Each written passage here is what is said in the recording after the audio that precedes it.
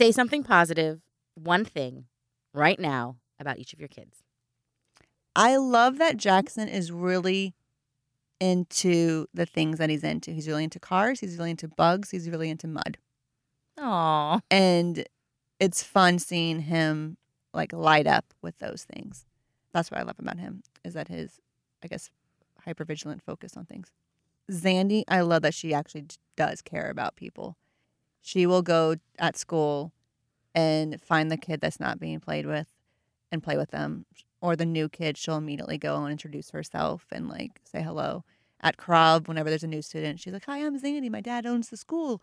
I'm so excited you're here." And like this is her own little spiel. I'm like, Aw. what? But it's really sweet. Like, and she also is very empathetic to the people that are wired differently. Mm-hmm. Like she will plain out come home and be like, "Buddy had a hard day, but people just don't get that his brain's wired differently and he doesn't know any better. Like, so I played with him instead." Like she's just really empathetic to that kind of stuff. So it's awesome. Lexi's my harder one to think about right now because she's been such a bitch recently. However, she is smart. Yeah.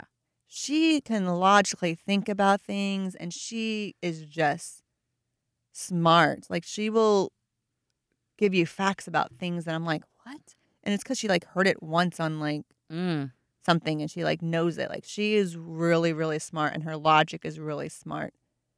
That it scares me sometimes. I'm just like, use it for good because I'll probably get taken advantage of in the future if you don't. But yeah, she's brilliant. Like she's really brilliant. I just wish she would be nicer to all of us. Yeah. What about your kids? Anna is a firecracker right now. And what I love is her extreme sense of justice and right and wrong. There was a girl at school who, I'm just going to say claimed, because I don't know for certain, but claimed she was cutting. And Anna went to her. Anna's in 5th grade. I know. It's sad. And she went to her principal and told her and said the girl was cutting. Another girl called Anna a bitch on the playground, and Anna went and was like, "You can't use that language, and I'm going to go tell." And like, she'll tell you what she's going to do too. It's not behind your back. She is not a sneaky kid. She's like flat out, "What you did was wrong, and now I'm going to go tell on you." Like, Wow. no problem. And just that way in the world, that's how she views the world, even with her brother and sister. Sometimes her arguments are nonsensical, but I'm like, this kid could be a lawyer. Like, she's very much about truth and justice and what's right in the world and putting things right in the world. Wow, that's cool. So, and if I had her as a lawyer, I'd have a free lawyer. I know. So, let's do that. Is there some kind of rule? You know how like doctors aren't allowed to operate on themselves or treat their operate on themselves. That would be hard. Yeah. But like they're not allowed to treat their family members or whatnot. Is there I something don't like that think with so. lawyering? And there better not be, because I want free lawyer. Well, I'm not related, so I can get a free lawyer, so I'm in. Tony is becoming a very sensitive, but not as a different kind of sensitive. Right now, he's sensitive in that he gets butthurt over everything. Ugh. But sensitive and empathetic, like you were saying, like very thoughtful to other people and their needs and what they want. Always trying to guess what, anticipate your needs. And we were on vacation recently and at a museum, and he was reading everything. And really, it was a civil rights museum, and just putting himself in the place of what was going on and trying to empathetically feel what those people were feeling at that time. Okay. So it's really interesting. He no longer wants to design cars, whatever. So I don't know what he's going to be. Maybe a therapist. Maybe a really good therapist or psychologist. I thought we said earlier that that's not good for them. Yeah, maybe I think we did discuss that. Yeah, whatever. Something. Anyways, he might be a very good husband and father. I'm That would making be a beta awesome. male, so it's going to be great. You're making a beta male. That's awesome. And he has a good example, so it all works out. Oh, and then Bella. It's hard sometimes when you're The not big in one. a good connection space. Like Lexi's been hard with me. and it's Yeah. like, but I know I love you. I mean, I love Yeah. you.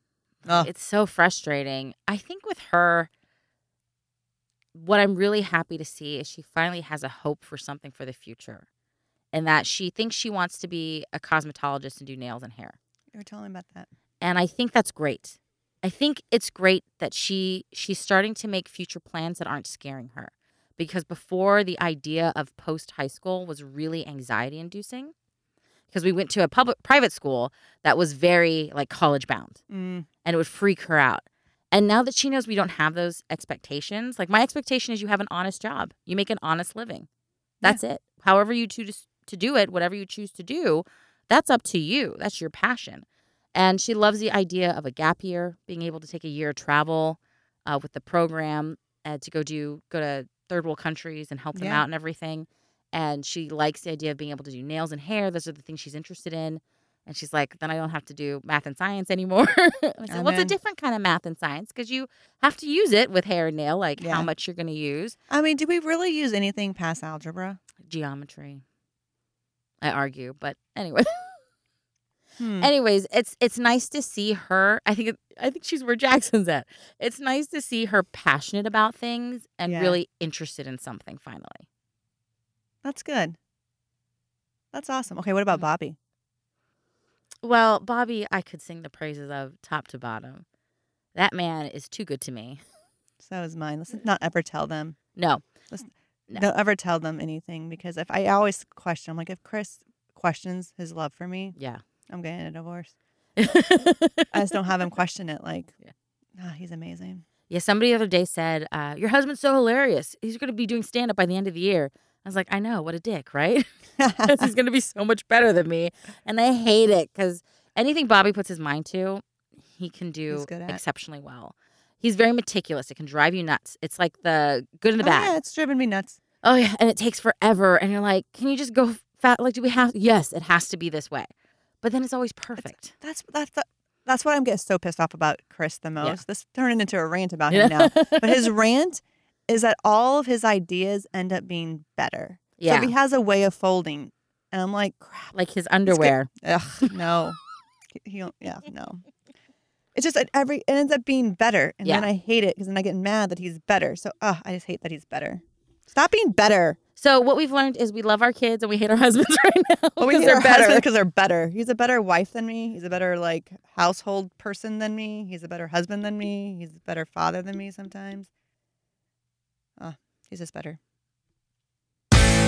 Tune in every week to the Mother Effin' Podcast on Apple Podcasts, Spotify, Anchor, or wherever you get your podcasts.